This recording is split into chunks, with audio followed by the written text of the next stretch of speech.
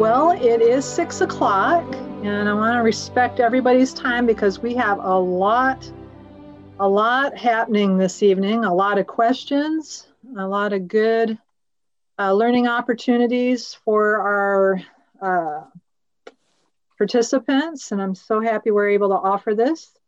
I'm going to start by handing this off to this year's president of the Tillamook branch of AAUW. Make sure that she's unmuted. Susan Pierce Henderson, and she's currently unmuting, and we'll get started here in a moment. Thank you, Lisa. Just hello to each of you, and it's with a great deal of respect the AAUW welcomes you to this gathering. And we intend to learn from the candidates and their positions on the issues. Just a little bit about AAUW. We formed in 1938, and we've been operating nonpartisan since then. And we currently have about 60 members in the local area. And 3 of our members have over 50 years of membership. One, Claire Peterson's been a member for over 74 years.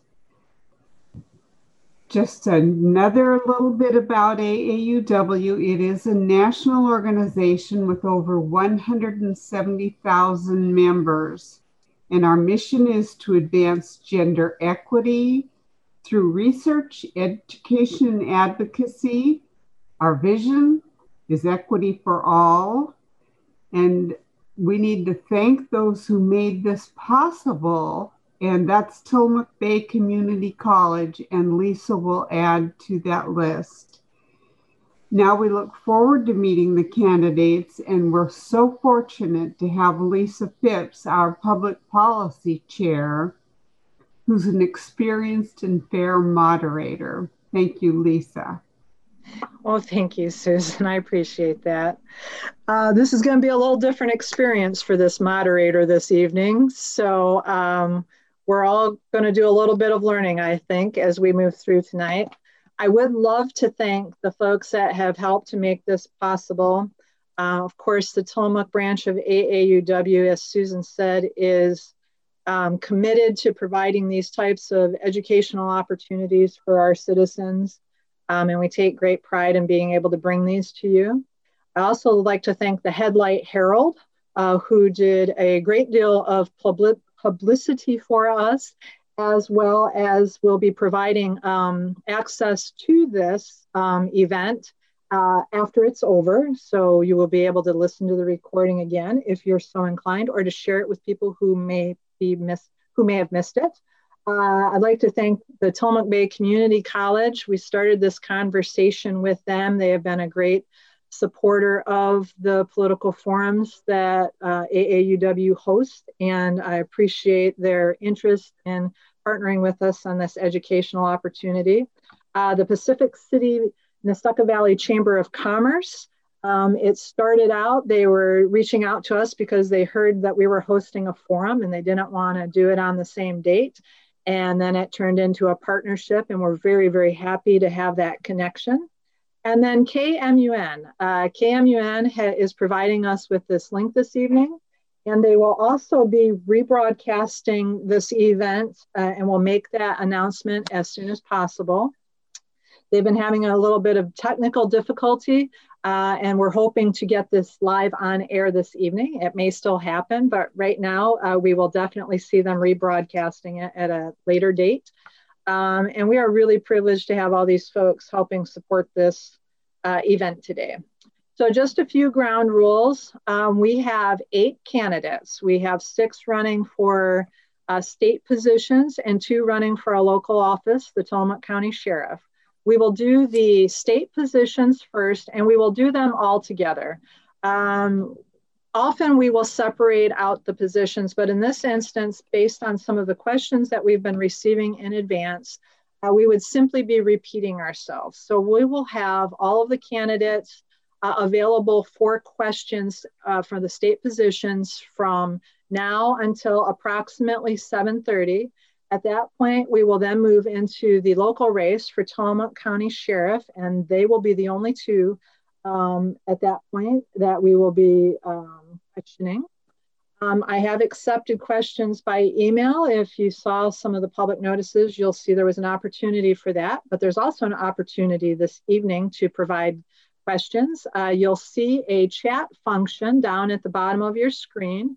If you click on that, for those of you that aren't familiar with it, if you click on that, it will open up a box that will allow you to send a message to me directly. One of the things that we do with this forum is we have always had the questions provided in written format. And so there's an anonymity to the process, but also it allows us an opportunity to make sure that the question is presented in a way that is unemotional and appropriate. I will edit out swear words and rude words. And that does happen in politics. It's a pretty emotional process. But the gist of your question will make it. We have way more questions than we have time. If there's a question that you really wanted a candidate to answer, I would strongly encourage you to reach out to them individually. Every candidate is prepared for their constituents to reach out to them, and these folks are no different. We want to make sure you get your answers, but we will not get to all questions today. So with that being said, we're going to start out that each candidate will have 3 minutes to provide opening remarks. These will be timed. We will then move into the questions. There's a 1-minute response per question per candidate. In the event that the question appears complex enough that seems that it would be shortcutting the opportunity to convey a perspective, we may extend it to 1:30. Not all questions are for all candidates. Some are directed to specific candidates. Some are directed towards specific candidates, but actually are appropriate for all candidates. We have bundled the questions, so you may not have your exact question answered, but hopefully the topic area will be answered. And again, if you need to dive deeper into it with your candidate, I would encourage you to reach out to them. We'll rotate. There will be no real order to how I ask folks to answer questions for the general questions. This allows everyone an opportunity to be first and last. There's benefits and cons to both. And I think that sets the stage. Again, folks, right now we're going to be focusing on the state position candidates. So if you could limit your chat questions to those positions, I would appreciate it. I'd be worried that the sheriff questions might get lost in the lineup. So if you can hold off on your sheriff's questions until the end, I would appreciate it. So I'm now going to unmute all of our candidates and leave them unmuted during this next hour and a half. And here, one more. Okay, it looks like everybody's up and going. And just for folks on the viewing audience, if you're not familiar with Zoom, you can change the way the screen looks. It looks a little different on everybody's, but you have the option to do a gallery view, which is the full suite of folks that are participating in general. So all of the participants as well as people attending. Or you can do gallery view, which in theory is supposed to only bring up the person who's talking. It doesn't always work, but that is the intent.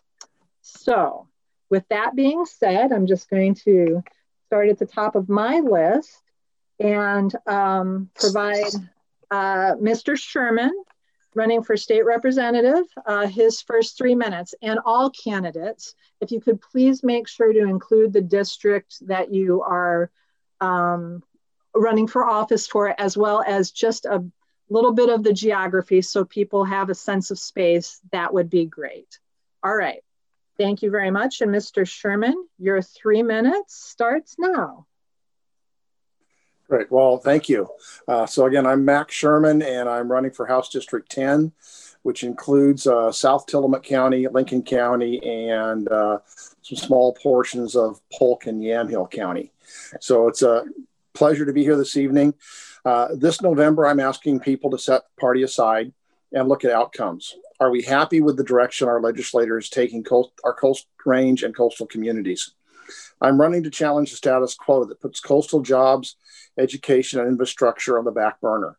I'm running because I've watched coastal lawmakers vote to send disproportionate shares of our tax dollars to the Portland metro area. I'm running because I believe we deserve better. We deserve a representative who votes for community first, not for Portland, and not for special interest donors whose agendas don't benefit coastal communities. As a retired educator and small business owner, I bring a lens to policy discussions that can help our community thrive. I'm also willing to put my money where my mouth is, and will be donating my legislative salary after taxes back to the community. It's time to put people first. Oregon is facing a leadership crisis. From our response to COVID-19, particularly in schools, to wildfires that are still uncontained, and calls to defund our police. Something needs to change. I love this country and state, and I've decided I had to do something. For me, this race is personal. I want my kids and grandkids to enjoy the freedoms that I have had and to have pride for our state. I want them to be able to afford to live in a manner they choose, knowing that taxes and regulations will be fair and reasonable. I want them to know that their freedoms and rights are protected and that all the amendments of our Constitution are honored. I want them to feel safe in their homes and in their communities. I want them to know that their leaders will listen and work for all the people that they represent. Now is the time for change. If we have strength and determination, we can bring change about for a better Oregon. And you can find more out about me by checking out my website, which is maxsherman.org. Thank you. Great. Thank you very much. Let me reset. Representative Gomberg. Well, thank you so much, Lisa. Thank you to all the organizers tonight. Thank you to everybody that is listening in. I'm so pleased to be with you, although I have to also say I'm disappointed to not be in a crowded room at the community college, as we often are for these debates. And the reason for that is obvious. It's a hard year in Oregon. It's a hard year when we're dealing with the pandemic and with the economy and with the fires. And I have to say that our part of Oregon is getting hit the hardest. Someday we'll tell stories about the year 2020, and how those stories end will depend on our ability to bridge the divides that too often have been separating us. The divide between urban and rural Oregon, the divide between red and blue Oregon, or the divide between people that are working and depending on tourists for their income and people that are retired and are very tired of all the tourists that are coming here. I've worked very hard to bridge those divides. I've worked to listen to all sides, to seek compromise, and when necessary, when a bill looked like it was going to pass and needed to be improved, I looked for amendments. And I'll tell you, the Portland leadership isn't particularly happy with me about that, and I've got the scars to show it. But still, throughout all of that, I believe I've been able to deliver for our district and to deliver for Tillamook County. I kept the Pacific City Airport in public hands, not private hands. I was able to bring home $1 million for an emergency road in and out of Neskowin. I got money for the Tillamook Courthouse. And on the legislative front, I was able to get dairy exempted from the corporate activity tax. I was able to lead on trying to get Democrats and also Republicans to seek liability waivers for COVID in the face of the pandemic. And I've worked hard to pass legislation dealing with emergency awareness.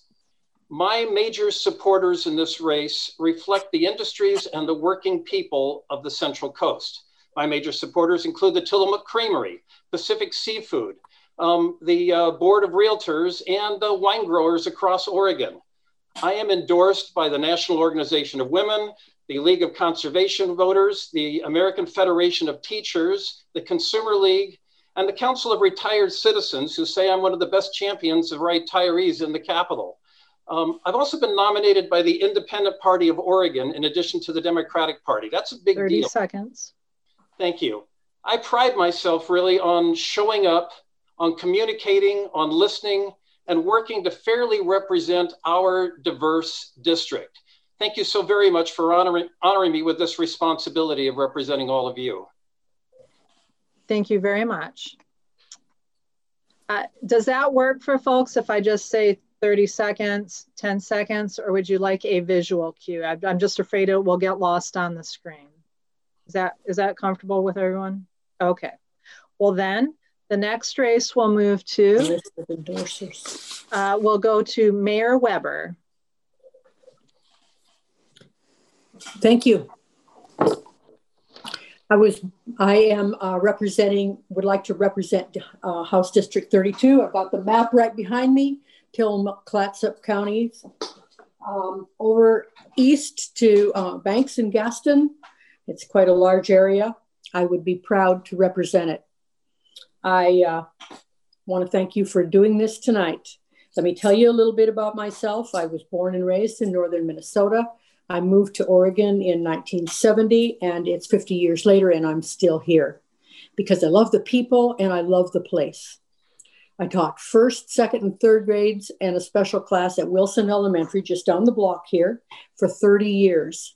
I loved my job. I still maintain contact with many of my former students. My sister-in-law and I had 2 small businesses, Tea and Cakes for 10 years and Cordelia's for 8 years.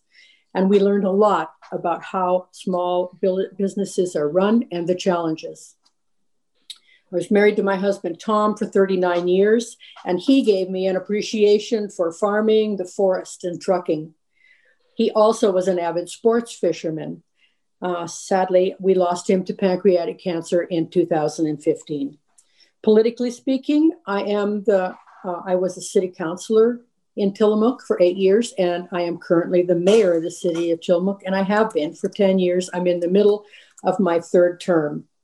I thought long and hard about entering this race, but the deciding factor was the constant reminder that our legislator was not listening and was not present for us. I am a Republican, and I am also the independent and libertarian candidate. I have a wide range of local citizens and organizations that are supporting my race, from Bill Kerr in the north to Pete Edison in Banks, the Democratic mayor, to Bill Bartline here in the south. I'm really grateful for all of the support that I have been given. My focus is to bring our common sense to Salem. And education is an investment in our future, and it must be fully funded first.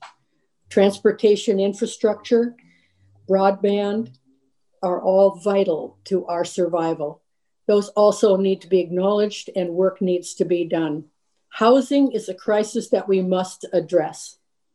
The common sense of our people needs to be heard in Salem.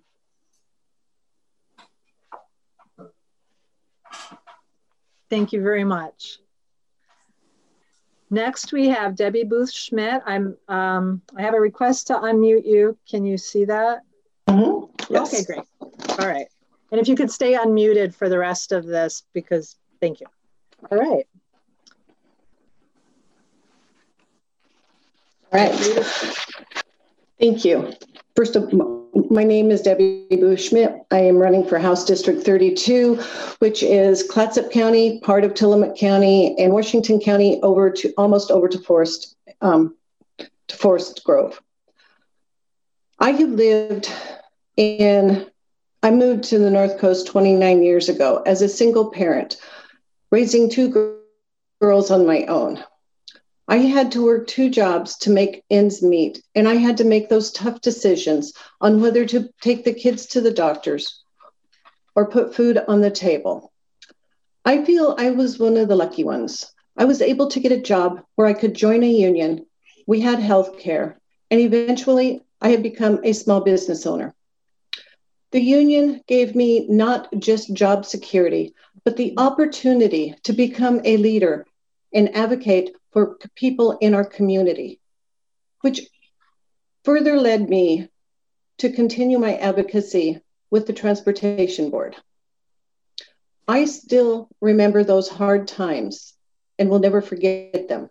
And I know that there are people in this district that are struggling with the high cost of housing and healthcare, and now with the COVID crisis, which is impacting all of our livelihoods, especially our small businesses.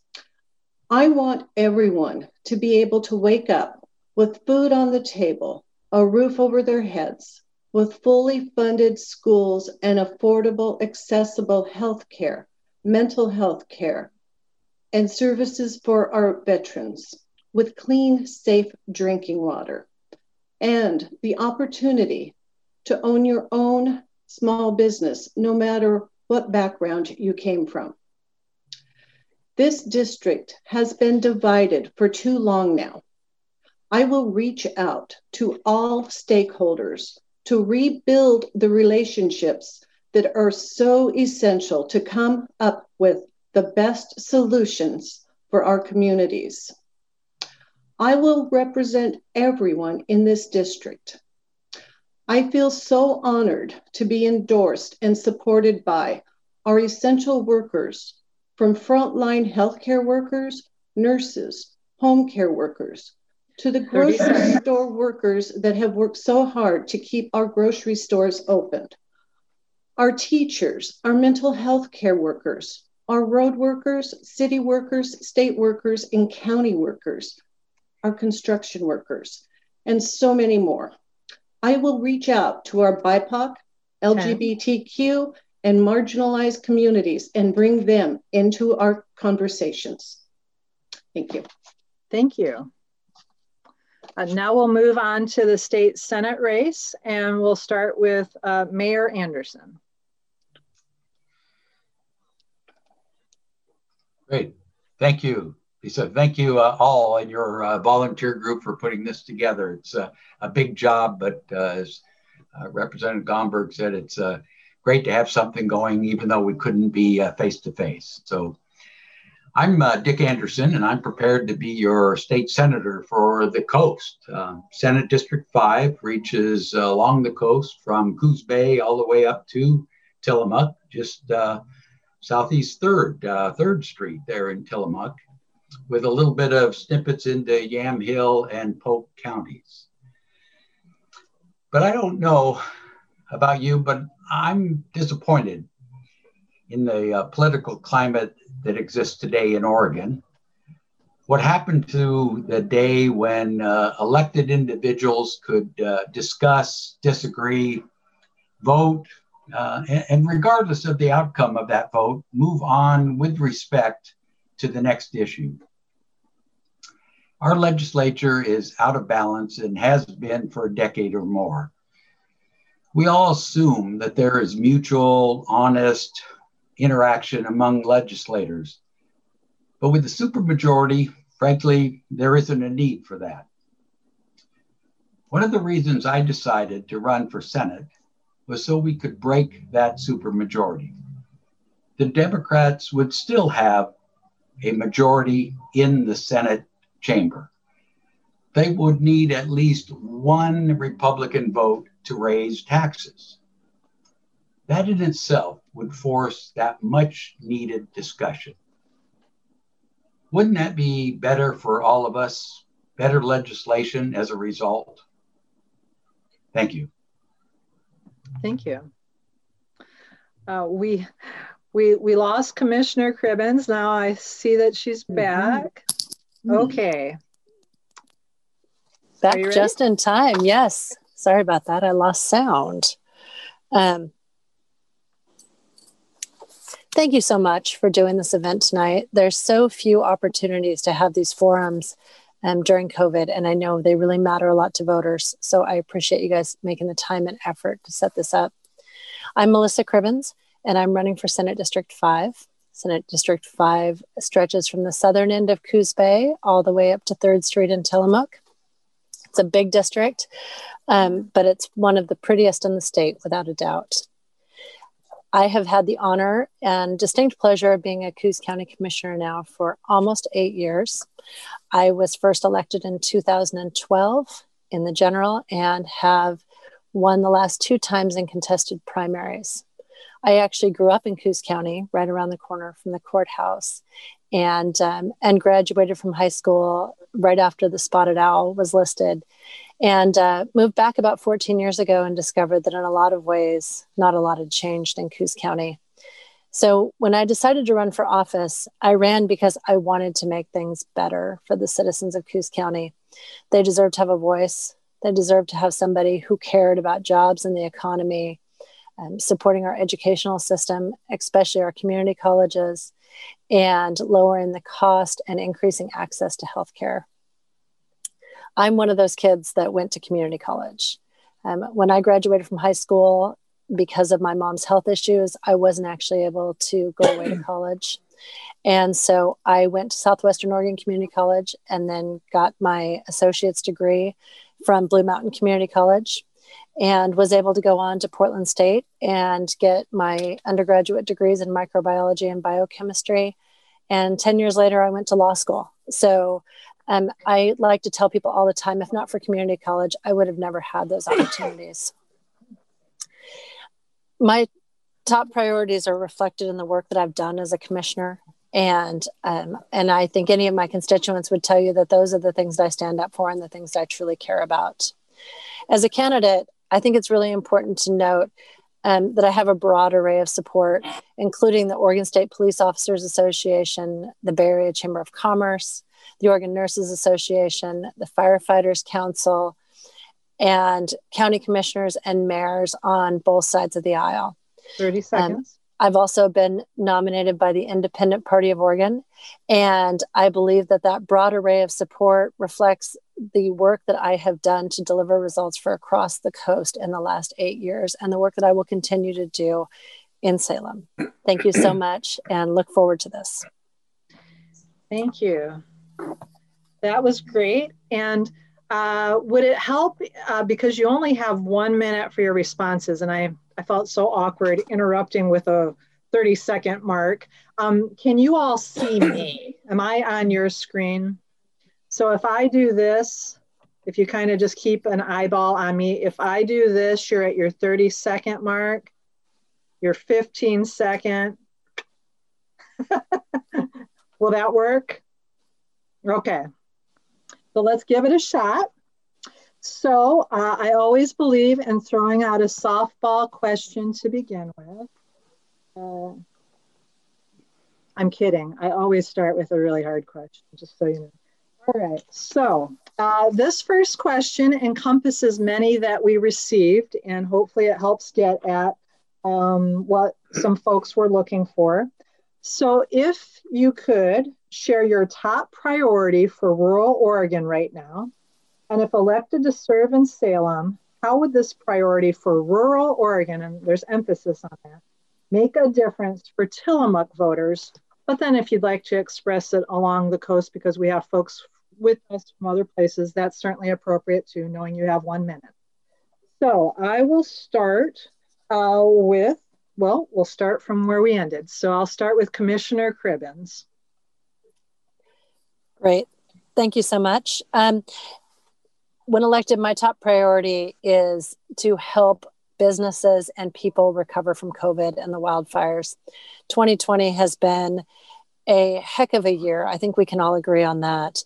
And we need to make sure that we are doing everything we can to make sure that not only that our people that are thriving, but also that our businesses are intact and able to function and keep our people employed. And, clearly it makes a difference for the entire coast. But areas like Tillamook and like Coos County have been hit the hardest by economic recessions and are also the slowest to recover. And we need that extra help and those voices in Salem to make sure people remember that we really struggle in times like this. Thank you. Thank you. Mayor Anderson. Yes, thank you. My top priority for rural Oregon is actually to get the economy back on track. Our coastal counties, Lincoln County has the highest unemployment rate in the state. Tillamook is right there along with Coos. So We are not only suffering now, we've suffered since the recession of 2008. So quite frankly, we've got to get businesses and people employed. Remember, this is a state that has benefits income from income taxes, and that means people have to be employed in order to do that. So that would be my biggest charge. Thank you. Great, thank you. Next, we'll go up to Mrs. Boothe-Schmidt. Thank you. So my top priorities are also recovering from the COVID crisis, making sure that our students are supported and that they have the resources they need to get them through the school year safely this year. I know this district is missing a lot of internet connections, so we need to make sure that all of our children are getting the same education.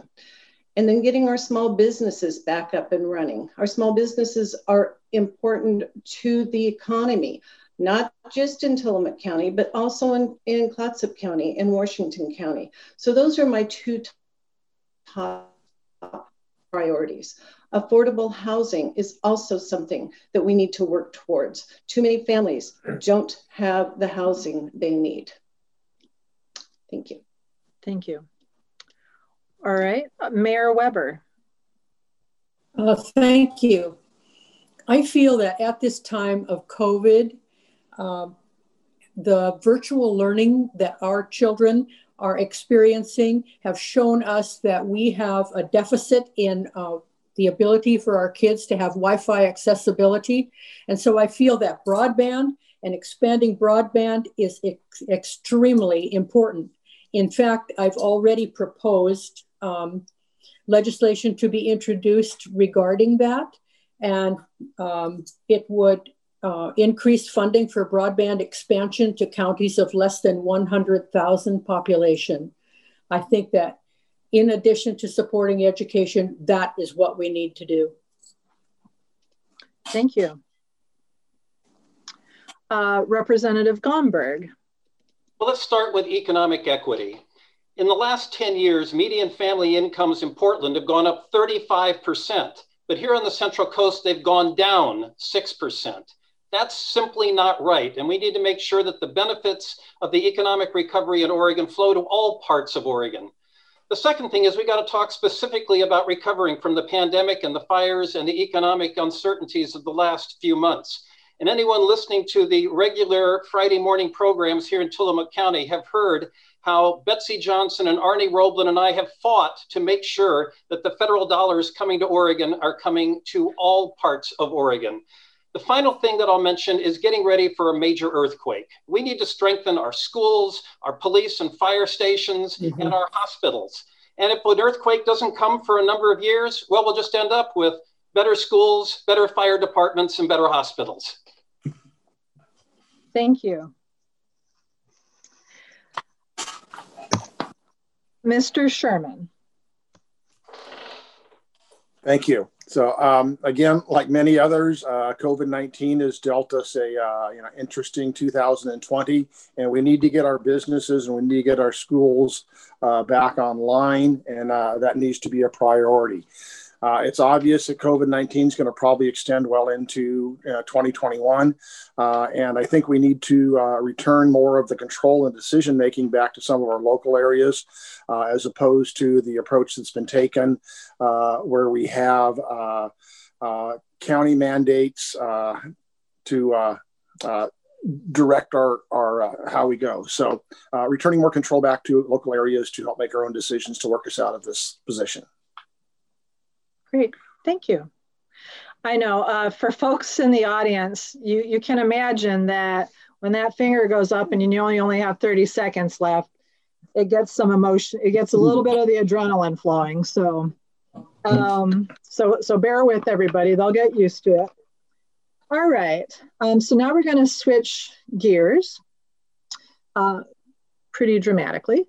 With the failure over the last few sessions for some meaningful updates to Oregon vaccination law, I would like to know what the candidate's position is, especially regarding mandatory vaccinations for school-aged children.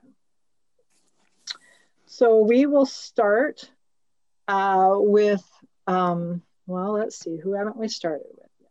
We'll start with Mayor Weber. Thank you. Well, I'll tell you what. I was vaccinated.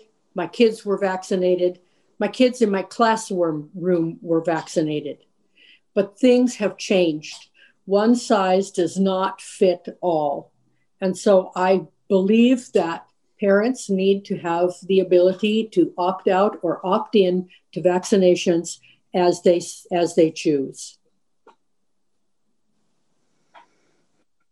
Mrs. Boothe-Schmidt. Thank you. I was also vaccinated for the measles, for the smallpox, for mumps, as were my children. But there has been questions on how safe these vaccinations are to all of our children. So I feel that we really need to make sure that we are educating all of the parents, making sure that they know everything that could go wrong, everything that is good on these vaccinations. But I think parents should have the ability to make that choice for their children. Thank you. Mayor Anderson. Yes, thank you. I too am vaccinated, as my kids and grandkids are, but I'm a firm believer that some of these last bills proposed went way too far. And once again, proving that one size doesn't fit all. So I'm a firm believer of leaving it up to the parents to decide, what their health issues are and how they should handle it. Thank you. Thank you. Commissioner Cribbins. I suspected I was next. As I mentioned, my undergraduate degrees are in science, and I always default to science on these sort of things. Frankly, we know that children are more likely to live to adulthood now than at any time in human history.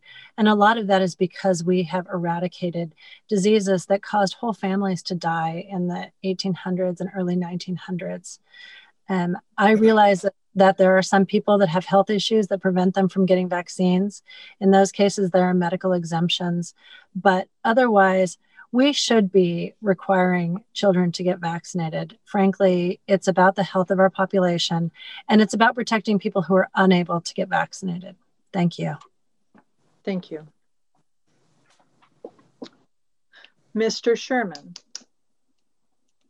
Thank you. So like many of us spoken before, I was vaccinated, my kids were vaccinated, and my grandkids were at the doctor's this afternoon getting vaccinated.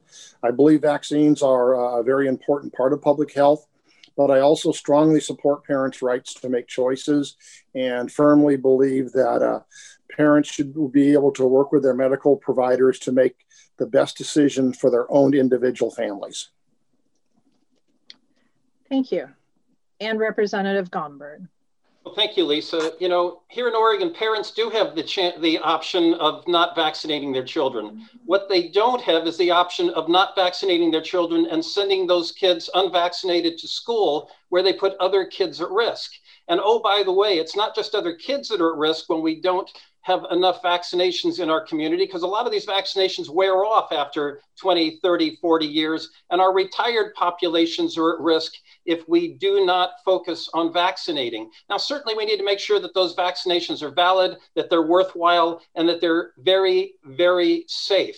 But I'm in support of making sure that kids that come to school are vaccinated unless they've demonstrated a medical reason why they shouldn't be. Thank you. We have such a diverse array of questions. You will be switching gears all evening. All right. The nation has erupted in protest around issues of equality, especially for the Black, Indigenous, and people of color communities. Oregon is one of the whitest states with only a 3% Black population, and the Oregon coast has a Black population of less than 0.03%. What are your views of the protests happening in Oregon? And what would you do to help the BIPOC community feel safe and have Oregon look more like the rest of the country? Let's start with Commissioner Cribbins. Sure. You know, protests should always be allowed. We have a First Amendment in this country, and we have it for a reason. I don't know what that means. Rioting and protests are not the same thing, and rioting needs to be stopped immediately. We need to be protecting our police officers, and we need to make sure that our police officers are safe doing their jobs. As far as supporting the BIPOC community, we have our BIPOC caucus in the legislature, and they have been doing a good job looking at these issues of systemic racism and how these problems can be addressed. I think we need to take the lead from people that have experienced racism. It's not the sort of area where a 48-year-old white woman in Southern Oregon knows the best ways to solve these problems.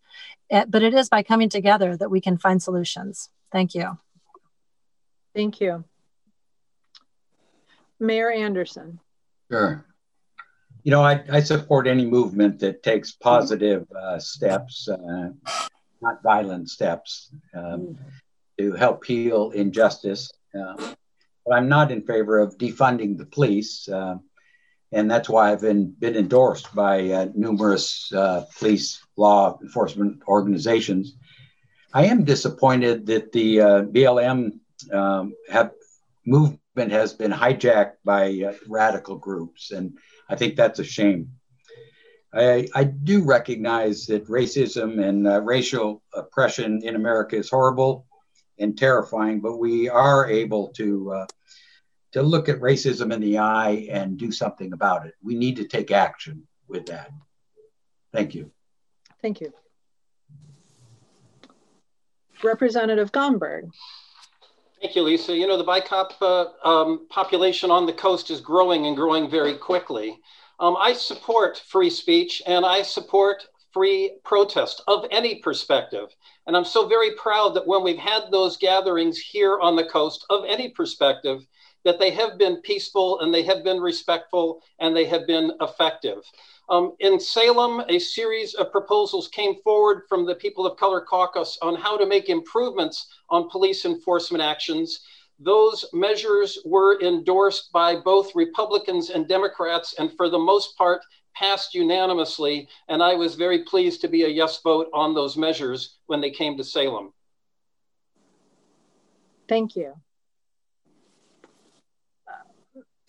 Mayor Weber. Thank you.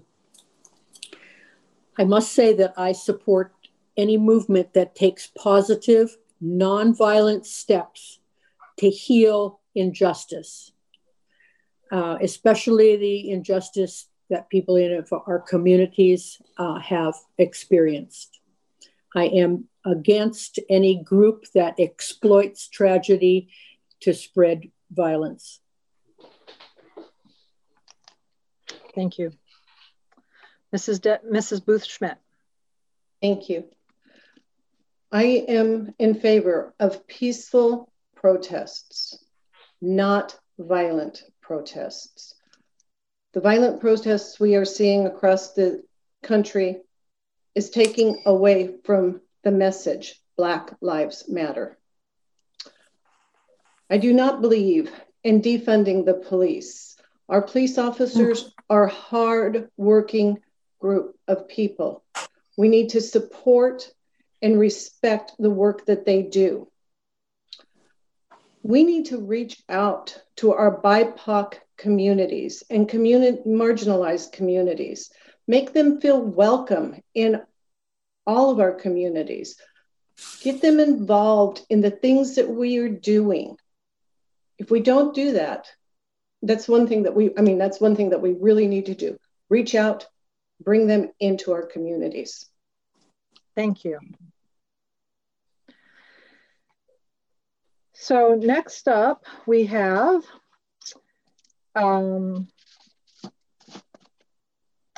This leads to, this is actually a continuation of that question in a way. Americans are no longer willing to allow themselves to be policed as they have recently been policed. What do you see the near and long-term future of policing look like? What do you see the near and long-term future of policing looking like? And what specifically will you do to ensure Oregonians are protected from overly aggressive policing tactics? Mr. Sherman, did I have you answer that last question, by the way? No, I didn't. Well, good heavens. As I'm looking at you to start this, I will let you answer that question because you need that opportunity. Okay. So would you like me to restate the last question? No, I think I still got it. Okay. So, yeah, so I fully support our First Amendment and the right to peacefully protest. As many have talked about, I am appalled that the movements with BLM have been hijacked by individuals with other agendas, and we need to address that.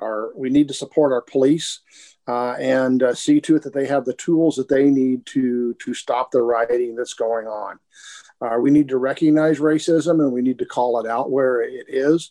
But it's also we need to work to solve issues and come together and talk together with all groups to solve this issue. Great, thank you. And I knew things were going much too smoothly. Okay, so now I'll move on to the next question, which I will repeat again. Americans are no longer willing to allow themselves to be policed as they recently have been policed. What do you see the near and long-term future of policing looking like? And what specifically will you do to ensure Oregonians are protected from overly aggressive policing tactics? You've all touched on this a little bit, but now's an opportunity to expand. And we'll start with you, Mr. Sherman, since I shortchanged you on the earlier question.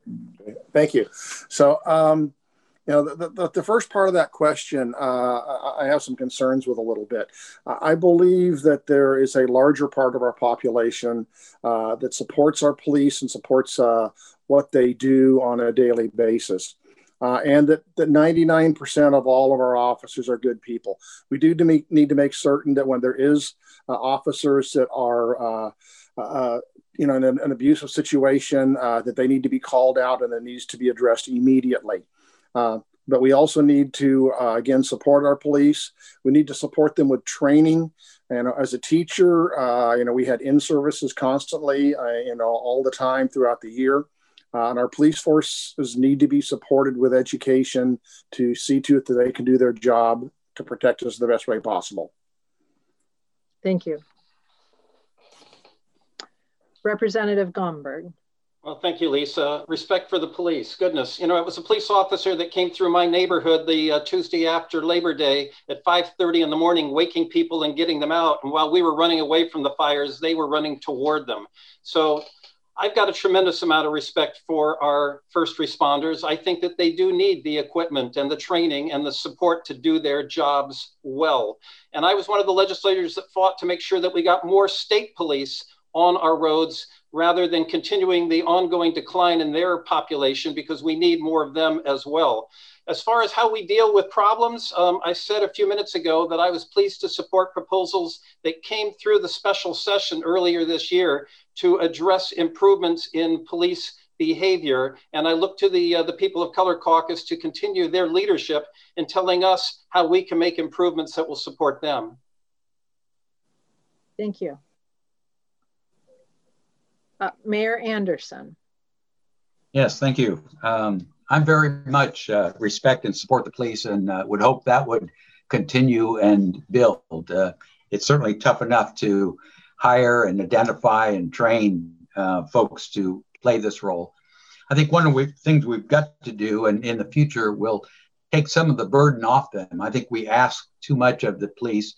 We're asking them to be mental health counselors, domestic referees.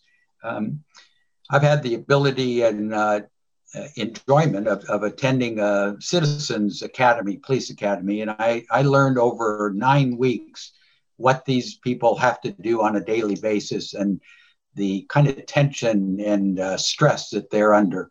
So I have a great deal of respect and think we just need to cut back their responsibilities. Thank you. Thank you. Commissioner Cribbins. Thank you. As a county commissioner, I have been incredibly supportive of our sheriff's office and in making sure that they're getting the funding that they need.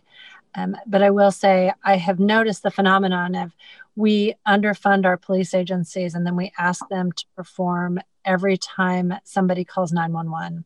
They are the one who comes out to evacuate people if there's a forest fire. They're the one that has to respond if there is a person being disruptive, walking down the middle of the street who's clearly in the middle of mental health crisis. We need to rethink how we expect our police officers to respond. We need to rethink what is a proper situation for a police officer to have to respond in, because we are putting them outside of their skill set and then asking them to make the right choices in situations where they don't have the education or the training, or frankly, shouldn't have the responsibility to be the one responding. Thank you. Thank you. Mayor Weber. Thank you. I have a great deal of respect for the police, and especially our local police and all that they are expected to do. I have received a great number of endorsements also from police and sheriff and chiefs throughout the state, and I value that because these folks are there for us whenever we are in peril, and they are there to answer our questions, to help us through difficult situations. The fact that we have not provided adequate training comes back on us. And we as a legislature need to, and me as a nonpartisan mayor, need to make sure that that training for all of these situations is available to our police so that we are safe and secure, and so are they. Thank you. And Mrs. Boothe-Schmidt. Thank you. Once again, I want to repeat, I do not want to defund the police.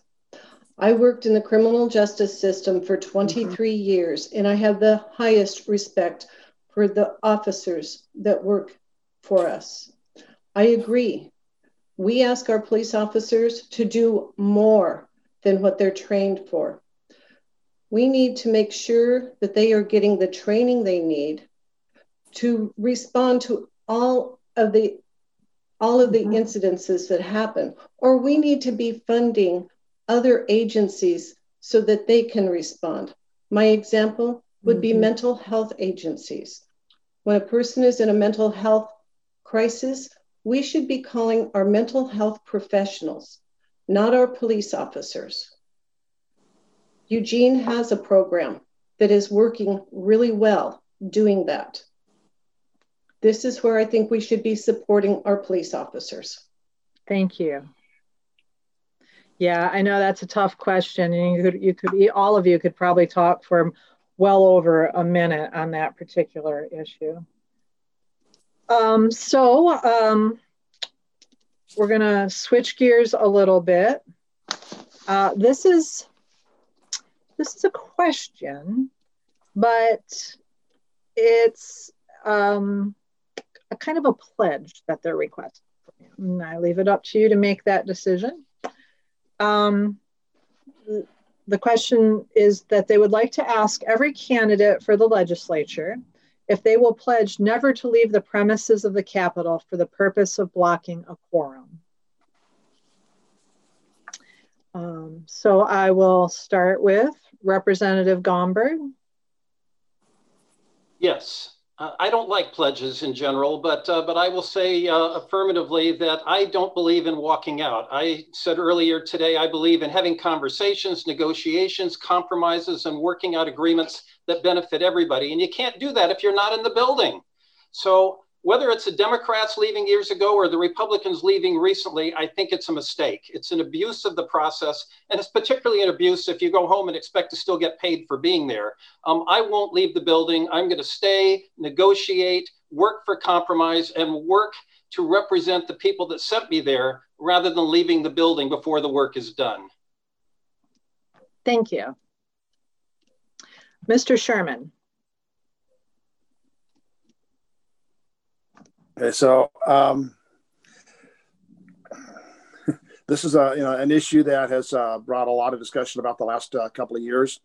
Walking out is something that has been done by both parties when they feel very strongly about a piece of legislation that for whatever reason they cannot reach consensus on. And it's something that's been used, I believe, as an absolute last option. I do believe that the option does need to be protected. However, we need to restore balance between the parties, which will facilitate discussion and compromise and hopefully avoid future walkouts. We need to sit down and communicate with each other. And that's why, again, it's so important to break that supermajority so we have that option to talk and to work out our differences. I believe that's extremely important. Thank you. Mrs. Boothe-Schmidt. Thank you. When elected to this position, to me, that's like being hired for a job. I've never walked out on a job. I will never walk out on this. I was president of my union for 6 years. I have sat at bargaining tables and not got up and left until we had a contract that all could be happy with. We can compromise and still hold firm to our values. But in any other job, you don't get up and walk out because you don't like what's going on. Thank you. Mayor Weber. Cap and trade is a massive piece of legislation that would have potentially devastated our district. I will always do what is best for the people in my district. And part of that is communication across the aisle. That can never stop, and that stopped the last time. I must say that I cannot pledge that I would never do that because I don't know the circumstances, such as were in that piece of legislation, 178 pages at the end or 178 amendments. How can something like that be brought forward and not discussed as wholly as it should have been? Thank you. Thank you. Mayor Anderson. Certainly, that's an easy answer for me because, quite frankly, by electing me, the Republican, to the Senate seat, there would be an elimination of the supermajority and there'd be no need for a walkout. As I said in my opening statement, it forces discussion. We like to think really does transpire, but as I said again in my opening statement, with a supermajority, it's a facade because you don't need to have anything from the other side. So you just do what the public wants to see, and that's committee hearings and public hearings without even caring what the other side really has to say. So electing a Republican to break the supermajority would be the way to do it. Thank you. And Commissioner Cribbins.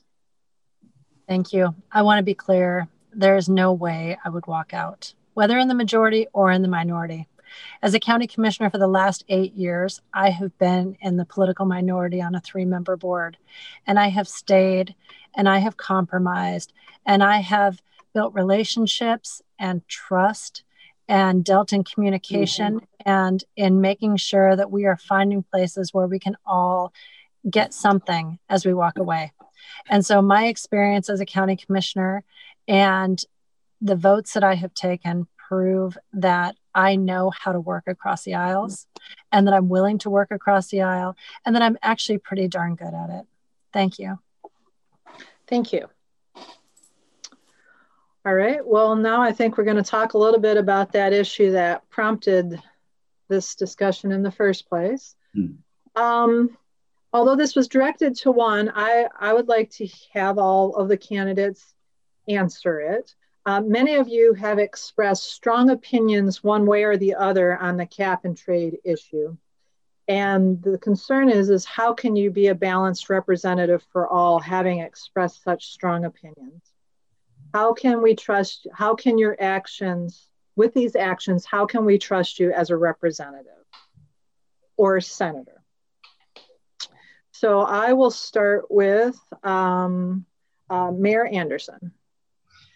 Lisa, I'm not clear on what the real question is. I understand cap and trade, but what is the point of the question? Okay, yep, let me stop the time.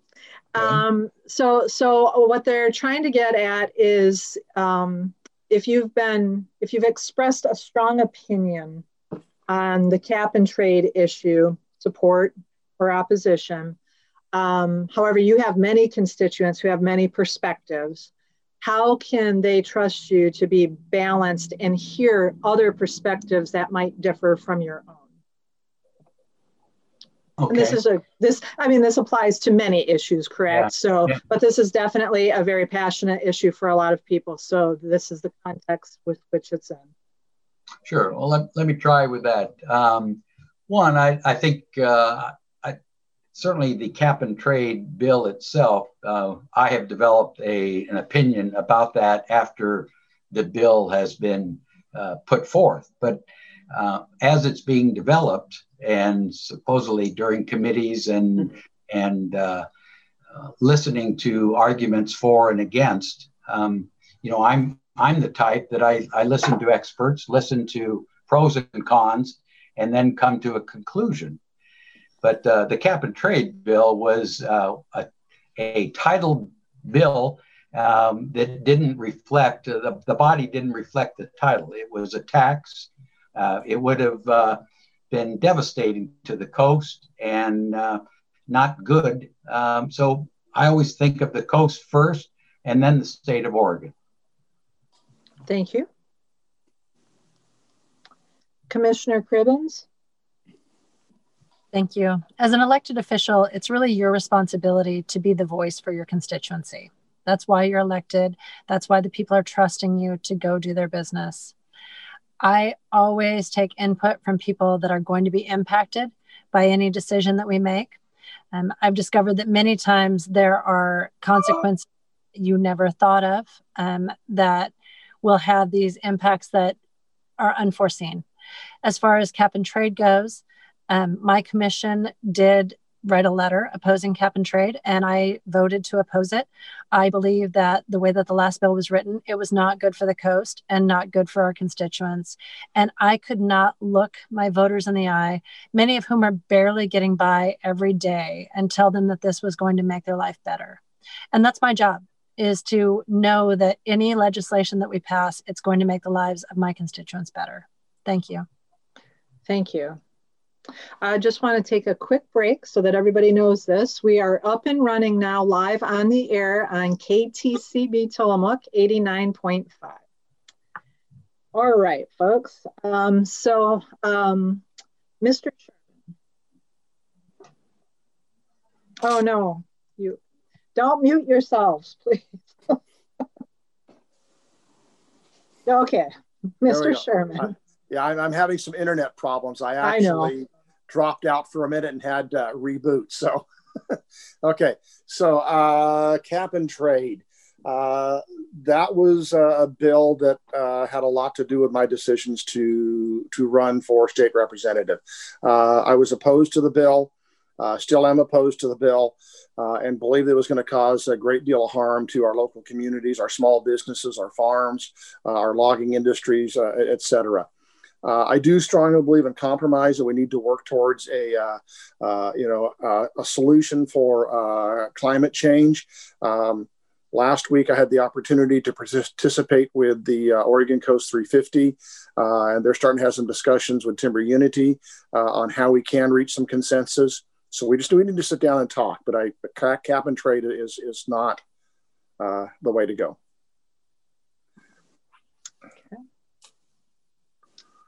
Representative Gomberg. Well, Lisa, from everything I hear, cap and trade is dead, but the climate change is not dead, and Oregon needs to take constructive and critical steps to play our role in addressing it. As far as the past votes on cap and trade go, it was clear to me from the beginning that this was coming out of committee, heading to the floor of the House, and had the votes to pass. So I went to work on getting amendments to put money in the pockets of rural drivers because they drive more than people who live in the city, to make sure that some of the money generated was going to go to deal with dikes and levees and problems that we have in Tillamook County, and to put some of that money into our roads that are affected by climate as well. And then I did one more thing, and this is one of the reasons I've got some scars, because I said I was willing to take the emergency clause off that bill so Oregonians could collect signatures and vote on it if they wanted to. I trust Oregonians to make good decisions on these difficult questions, and I got in a lot of trouble for being willing to let them vote on this bill, but I do it again tomorrow. Thank you. Thank you. Mayor Weber. This needed to go to the voters. This did not need to be decided in the Senate or in the legislature. It needed to have the people speak. Now, since it didn't, what needed to happen was all of the people in the district needed to be heard, and all of the ramifications of the bill needed to be explored and presented to the people so that the people knew exactly what was happening. As you know, I would have voted against it. I spent a long time researching it and researching how it would impact our area, and it would have been devastating. And I would hope that you would make a decision about who would support that bill as maybe one of the things that you would decide on how to vote for this position. Thank you. Mrs. Debbie Boothe-Schmidt. Mrs. Boothe-Schmidt. Thank you. As many know, I have not taken a position on cap and trade. I wasn't at the table. They were still having amendments. And I hadn't talked with any constituents, any experts in the field. So I have refused to take a side. I do know whenever a bill comes to my desk, I will reach out to those that it affects, experts in the field, let's say loggers, timber companies, scientists, but also the constituents in my district. So I know how they feel. So they know exactly what's on the table, and I will listen and take their opinions in my thought process, whether or not to vote for or against. Thank you. The next question is, what is your position on the use of pesticides in forest management practices? Let's see. I don't think we've started with you all for a few minutes. Mayor Weber. Thank you. Last week, I had the opportunity to go on a virtual forest tour of Clatsop County. And in previous years, I have also gone on virtual and regular forest tours put on by the Department of Forestry and the timber companies in the area. There are so many restrictions and laws regarding the spraying of pesticides that at this point in time, I feel that our state is taking good care of us as to the regulation of putting pesticides on our forest. There are time limits. There are dates in which they have to honor. There's amounts that they have to honor. I think that it is very well regulated. Thank you. Mrs. Boothe-Schmidt. Thank you. I have talked to timber companies. I have talked to scientists. And I have talked to residents that live close to waterways. I understand that the timber companies need to use pesticides, but I also understand that those pesticides need to be used in a way where they are not getting into the waterways, that our water is staying safe and clean to drink, and it's not causing harm to anything. So it's very important that the pesticides they're using are legal and are being used safely. Thank you. Thank you. Mr. Sherman. So I taught high school agriculture and natural resources for 35 years. And one of the points of discussions within lessons is the use of pesticides. Our forest practices, our agricultural practices rely on what's called integrated pest management. And what that means is we take a threefold approach to how we address pest. The first is we look at biological methods for control. The second is we look at mechanical methods for control, and an absolute last resort is pesticides. And the pesticides are used in a responsible manner. We have many controls in place, and again, pesticides are the last resort that are an important part of our forest management. Thank you. Representative Gomberg. Well, of course, we need to protect our forests, and we need to protect our forest industries. And we also need to protect our drinking water and our communities. And doing all of those things requires a very difficult, delicate balance, getting everybody in the same room and working out those hard compromises.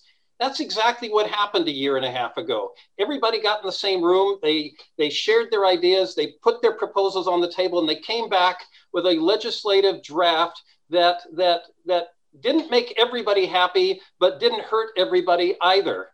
So we had a workable solution. You know what happened to it? It died when members walked out of the legislature, and that bill never made it to the finish line. And I couldn't have been more disappointed, because so many people worked very hard to come up with the kind of compromises that we've been talking about all night here today. Thank you. Commissioner Cribbins. Thank you. I think it's important that we remember that pesticides are a tool, just like any other tool, and used properly, they're safe and they're very effective. Coos County owns 15,000 acres of forest land that we manage on a sustainable rotation. We use pesticides and we use herbicides, and we do that through licensed applicators that apply pesticides and herbicides the way that they're meant to be applied. Unfortunately, there are a few bad actors, just like there are in every industry, who give pesticides and herbicides a bad name, and that's a shame. And we need to be cracking down on people that are not doing things correctly. We need to make sure that those people are losing their license and that they're being penalized.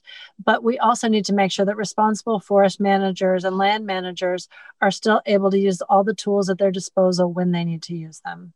Thanks. Thank you. Mayor Anderson. Yes. I certainly believe in the science, and there's certainly been enough science around this topic. And I do believe Oregon has some very responsible processes in place. And thirdly, chemicals are expensive, and they're not something, foresters or in agriculture or anything else just willy-nilly put out on the product. And I think that the key, if there's an issue, it's around enforcement issue. And that's where we ought to pay more attention to. Are we enforcing the folks who aren't abiding by these responsible processes? Thank you. Thank you. The next question is, what will you do to help the homeless and needing veterans with health care? It's easy to say thank you for your service. What can you do specifically to aid veterans? And we will start with Commissioner Cribbins. Thank you. As a county commissioner, we employ VSOs, veteran service officers, that their entire job is to make sure that veterans are getting access to all the services that they need to help them file their claims, to help them get health care benefits from the VA, and to help them get connected with resources. We also invest money in the local veterans groups in Coos County Southern Oregon Veterans Outreach does that function for us. And those groups are able to reach out to veterans and really provide them with the assistance that they need. In addition to that, we have other volunteer groups. And as a matter of fact, Coos County recently donated some foreclosed property tax land to a veterans group that is building small homes for veterans to try to help get at this homelessness issue. Because frankly, we can't invest enough resources in housing for the amount of housing that people need. Thank you. Thank you. Mayor Anderson. Yes, thank you. Certainly the homeless situation and housing and mental health all go together. If we can house our folks, they're probably in a better position to stay healthy and have care. I also serve on a health district that we just built a new hospital, and looking at those finances of the hospital, that hospital gives a lot of free care to our citizens, veterans, and just run-of-the-mill citizens. So we've also invested in transitional housing to make sure that our folks have some kind of shelter and care and services. So, you know, I think as a community, we've done a lot and continue to do a lot to take care of both these groups of need. Thank you. Mayor Weber. Veteran services are vital. It's my contention that benefits need to be addressed, and the service model of providing those benefits also needs to be expanded, to be remodeled, and to be made more accessible to the folks on the coast. I know that there are facilities north of us that are open, but it's still a difficulty for a lot of veterans to be able to ride that far to be able to obtain those services.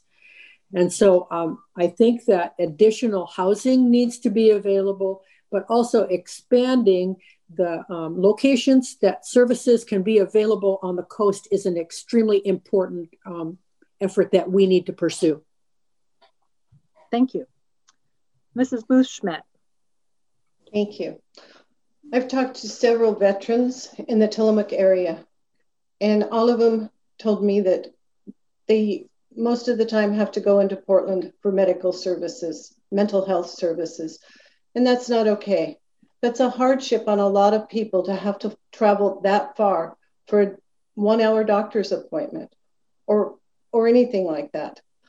I've also talked to a group in Clatsop County, Friends of the Homeless.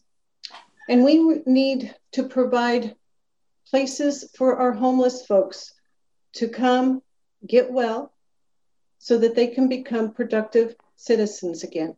Most homeless have issues, substance abuse issues, or mental health issues. We need to get them housed so we can help them take care of the issues they have so they can go out and get jobs and become productive citizens. Thank you. Representative Gomberg.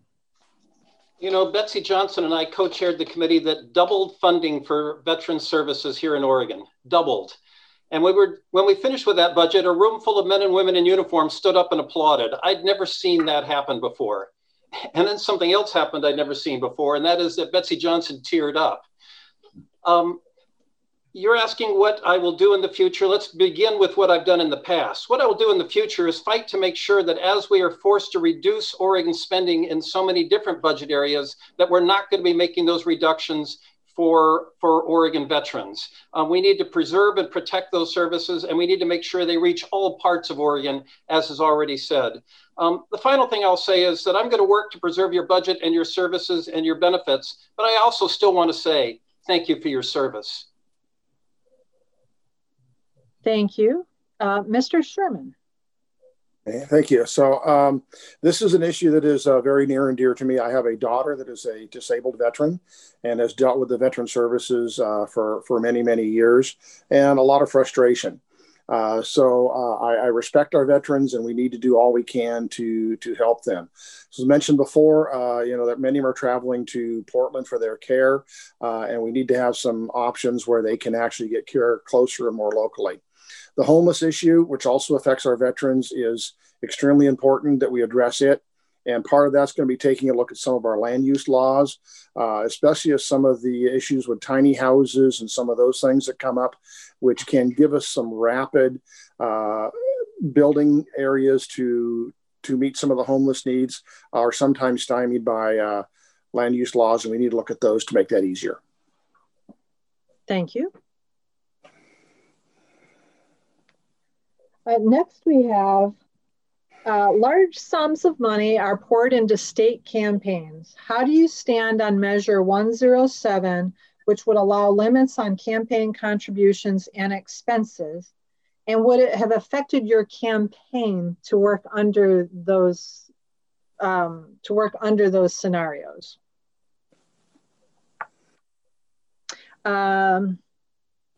Representative Gomberg. Yes and no. I support the measure. I've already supported the measure by voting to send it to Oregon voters. I think that the amount of cash that comes into our campaigns and elections here in Oregon borders on the obscene and needs to be adjusted. Would it have affected my race this year or any of my past races? No. Thank you. Mr. Sherman. So I also believe that we need definite campaign restrictions here in the state of Oregon. I fully support the bill to do that. I think we have some insane amounts that are being spent in some races, and that we need to take a look at the special interest groups and out-of-state donors that are just donating insane amounts of money to certain campaigns. Would it have affected my campaign? No, it would not. We're running a lean, mean machine to try to get this campaign through to the end.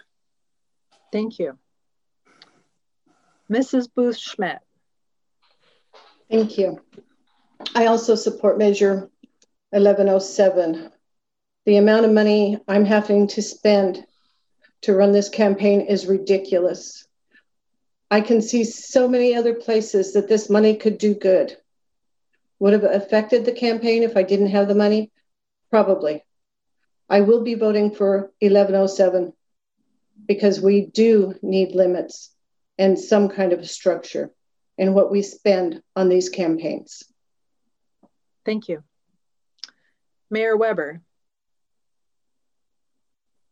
Limits are a rational way to control the amount of spending, but those limits need to be true limits because it's not fair to allow public employee unions to dump cash into our campaign, but not to let small businesses. So it needs to be looked at so that it is a true limit across the board.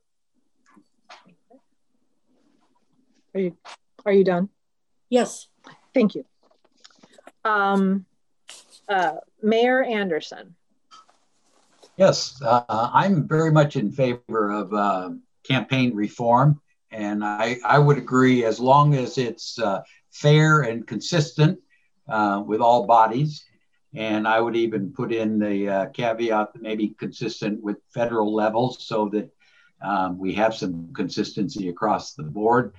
I'm sure my campaign is one of those that would be affected, but it's one of those ridiculously high and expensive campaigns to begin with. So I've had to do this twice, and both times I firm believer that the coast used, if they could have had the money, we could have used it much more wisely on the coast. Thank you.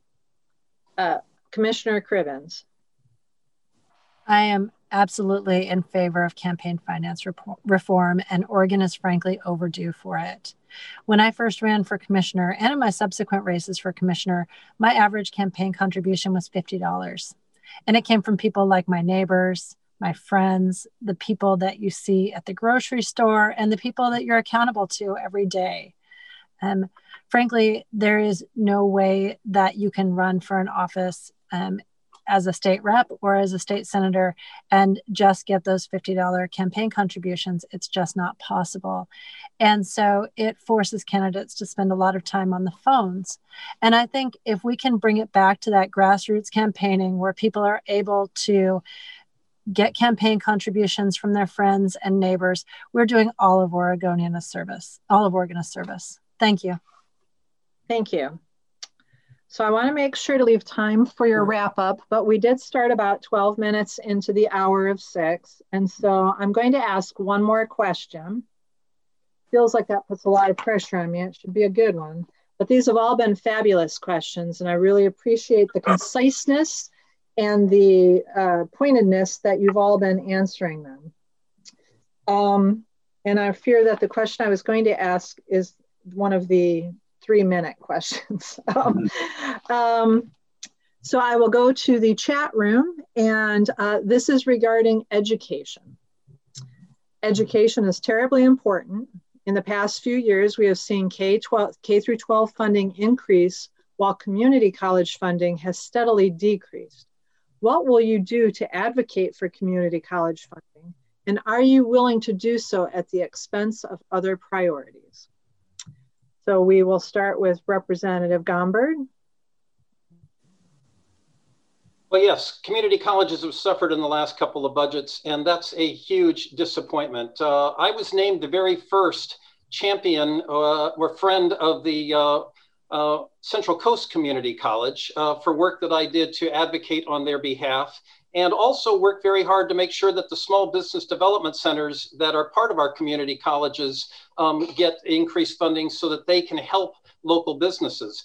There was another glitch that happened with one of our small coastal colleges, and when CARES dollars came out to help them get through the current economic stress, they didn't get the same funding that everybody else did in Oregon. And I was able to push through legislation that made sure that they were whole and they got the dollars as well. So if we're going to make community colleges whole, if we're going to give them all the benefits that everybody else is getting, then we're going to have to take money from someplace else. I think it's money well spent. Community colleges change people's lives, improve communities, and I'm proud to be one of their strongest supporters in Salem. Thank you. Mr. Sherman. Well, as a educator for 35 years, education is one of the cornerstones of my campaign, and whether that be K through 12 or whether it be the community college system. I've worked extensively with Tillamook Bay Community College in helping with their industrial maintenance program. I was their welding instructor, and funding was always a challenge. So we do need to prioritize funding for our community colleges. I believe there are other areas in our state budget that can be reduced, but education definitely needs to be our top priority, including our community colleges. Thank you. Mayor Weber. As an educator, I know the value of education and further education, and I know the value of what we have here in TBCC. I know that it needs to be further funded, and it's my contention that Oregon does not have a revenue problem. Oregon has a spending problem. And I think that what we need to do is we need to fund education first when we're looking at budgets, and then everything else needs to come behind that. And that means K-12, and TBCC and our university system. I do not believe that shortchanging them is going to enhance our lives in the least. Thank you. Mrs. Boothe-Schmidt. Thank you. As a mother and a grandmother, I know schooling is important. Our children are one of the biggest assets we have, and we need to make sure that we are giving them the tools they need to succeed in life. And that means supporting our schools, K through 12, community colleges, trade schools. I would support legislature. I will support legislature that will help support our colleges, our community college. I know that Clatsop Community College is a good place for our children to start. I will definitely support funding for our community colleges. Thank you. Mayor Anderson? Yes, we need to recognize that our whole Oregon education system ranks way down on the bottom of the list, and we ought to be embarrassed about it. I agree, education needs to be funded first in any budget. As far as the community colleges, I'm a big advocate for the community colleges. I think we're in the age, again, of looking at the low graduation rate from high school. We've got to find skills for these people, young people, to do. And vocational training makes a lot of sense. Tillamook and the Oregon Coast Community College both have welding programs and truck driving schools and, training our youth for, skills that they can find living wage jobs and well-paying jobs. And we need to support them with more money. Thank you. Oh, let me unmute you. Okay. Let me reset. Okay, Commissioner Cribbins. Thank you. As I mentioned earlier, I'm a big believer in community colleges. I am a product of the community college system, as is my husband. And I've seen it give so many people an opportunity to change their life. People who thought they would never get to go to college, people who thought that they had waited too long to go to college, or people that just didn't want to leave their community, people that were downsized or lost their jobs in the timber industry. They've been able to go back to community college and make a difference in their life. And I think that that's an amazing thing. And that's something that we should honor and respect. I wrote an editorial a couple of years ago about the importance of fully funding our community colleges. And I've also served on the foundation for the Southwestern Oregon Community College. I have put my money where my mouth is and donated money to the community college for scholarships. And I am a big believer that as long as we have community colleges, we need to continue to fund them as fully as possible for the benefits of our citizens. Thank you. Thank you. Well, I know there's some disappointed folks because we didn't get to all the questions, and I apologize for that. But again, please reach out to the candidates if you need to have those questions answered to inform your decision. Now we're going to move into the final 2 minutes. This is a wrap up each of the candidates will give, and they will use this time as they see fit. So I will start, well, let's see, we started with Mr. Sherman to begin with. Well, I think we'll just go backwards. Commissioner Cribbins. Thank you so much. And thanks again for putting this together and for everybody who took the time to be here tonight and watch this forum. I am a product of the Oregon coast. I was raised here, graduated from high school here, started college here. And I have been lucky enough to be one of those people that got to move back. So many of my friends from high school have said, I would love to come home if there was only a job for me, or if there were better schools for my kids. And I don't always know what to say to them. I tell them, we're doing everything we can. We're making all the efforts that we can. We want to get everybody back here. But we need to be making critical investments in the coast in order to help our economy and our jobs and our education. And it's been mentioned already tonight, but it bears repeating. Broadband is an area where we really need to make critical infrastructure investments. And that is a place where we can meet all of those objectives, education, healthcare, and jobs, in order to allow our citizens to settle here in this beautiful place where we're all lucky enough to live. We know what a great spot it is. We know that we're lucky enough to live here. And it would be great if our kids could come back here and live too. And frankly, not in our basements. So we also need to make investments in housing and get them all back here. So thank you so much for your time tonight. Please take a look at my website if you have questions, www.melissa.cribbins.com, or call or send me an email. Always happy to talk, and have a great night. Thank you. Thank you very much. All right, Mayor Anderson. Thank you.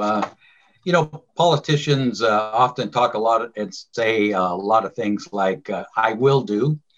I would like to leave you with a few things that I've actually accomplished so you can imagine what can be done for the coast when I'm elected. I built a new hospital with no new taxes to our citizens, brought educational scholarships to business owners to further their skills in running their small businesses, partnered to create needed childcare by building the Early Learning Center, initiated relationships to break a 12-year standoff with ODOT and completed several road and safety projects, completed a new police station using mainly tourist dollars through the transit room tax, joined a dysfunctional city council and helped create a cohesive work environment, headed a water conservation and efficiency project for the city, saving water and citizen dollars. I have the experience and creative thinking skills. I can get the job done. It's time to start working together as a functional unit. I'm ready to be your senator and would be honored to have your vote. I'd ask you vote for Anderson for the coast. Thank you. Thank you. Mayor Weber. Thank you. I want to thank everyone who participated in this event. And I hope that everyone who participated found it useful and learned about this campaign and what's going on in the Oregon legislature and beyond. This race, this election is about choices. The choice between my opponent, who's a longtime political activist that was handpicked by Portland elites, and me, who's an experienced nonpartisan mayor with a long nonpartisan track record, who's been nominated by both the Independent Party of Oregon and the Libertarian Party. The choice between my opponent, who is endorsed by organizations, in spite of what she says, who want to defund the local police departments, and me, who is endorsed by the Oregon Coalition of Police and Sheriffs, the Oregon Chief of Police Association, and the Sheriffs of Oregon. The choice between my opponent, who called a $2 billion tax increase on small businesses a great start, and me, who believes that we can fully fund education first without drowning our small businesses in taxes. The choice couldn't be more stark. I believe that there are already far too many partisan politicians in Salem, and Portland sends enough of them. And we don't need to send one there from here. I've been a strong nonpartisan leader for decades, and I will bring that same strong voice and our common sense to Salem. And once again, thank you. And if you want to find out more about my campaign or more about me or chat with me about any of the issues that I have brought forward this evening, I'm on Facebook at Weber for Oregon, or you can call me at 503-994-0164. And I'm in the phone book. Thank you. Mrs. Boothe-Schmidt. Thank you. I want to thank everybody for being here tonight. These events are really good, gets the word out on how we all feel about things. I know what it's like to live in rural areas, living paycheck to paycheck, not knowing if you have food for your kids the next day.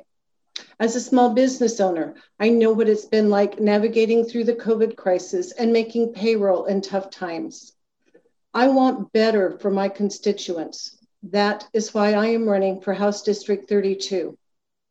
I will not take money from large out-of-state corporations. No matter what happens at the federal level, I will fight for a woman's right to choose. I will fight to make sure that employers cannot terminate employees because of gender identity. I will not roll back funding for our schools. And I will not lie to you. Everything that has been produced by my campaign has been fact-checked, and the source of those facts have been included in our materials. I will not walk out on a job you elect me to do. I will reach out and have those hard conversations with stakeholders and come up with solutions, not obstructions. I will listen and give voice to the most vulnerable and work for our entire community to ensure that we have a future where people are thriving in living wage jobs, affordable housing, with quality education and healthcare, and clean, safe drinking water. I will support our small businesses. As your state legislature, I will have an open door and an open mind and work to unite our district. I will use a practical sense approach to gain real benefits and represent the people of this district. Follow me, DebbieForOregon.com. Thank you for having me. Thank you. Mr. Sherman. Okay, thank you. So it's been a real pleasure this evening. When I first decided to throw my name in the hat, I had a rather different vision of what running for an office was going to be like, Zoom used to be a sound I made with the grandkids when we were playing with their trucks, not an everyday life experience for campaigning. Would very much appreciate your vote, and I'd just ask you to take a look at the last 10 years with our Oregon legislator and ask yourself, are you satisfied with the way the state of Oregon is going? We've had nearly double-digit increases in our state budget every year for the last 10 years. And that's been at the cost of our small businesses, our farmers, our loggers, and the people that can afford this the least.